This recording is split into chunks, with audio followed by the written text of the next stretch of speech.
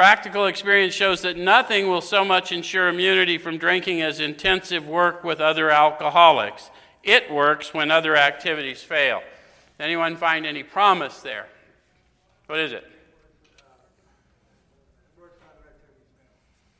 So, intensive work with other alcoholics works when other activities fail. Anyone find another promise in there? They're going to fail. Other activities are going to fail. It doesn't say if they fail, it says when they fail.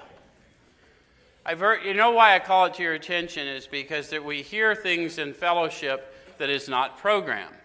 And everyone can say what they want, but if people think that because somebody's got a certain amount of digits on their chip that they have wisdom that everyone should listen to, then people can be misled.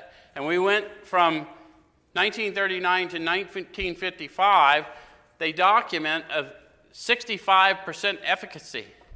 People stayed sober over 15 years. Another world war came in the middle of that. But today in behavioral health, we're significantly less than 10%. Some would say less than 5%. Because we don't even measure them 15 years to have any idea. So what we want to do is pay attention to their testimony, because there are no people in the modern rooms that are the we they talk about here. Because they tell you who we is, right? Who's we? The first 100. So we want to pay attention to their testimony and find our experience in it, because other activities are going to fail, and I hear people say, well, just go into meetings and planning parties as service work. That'll work.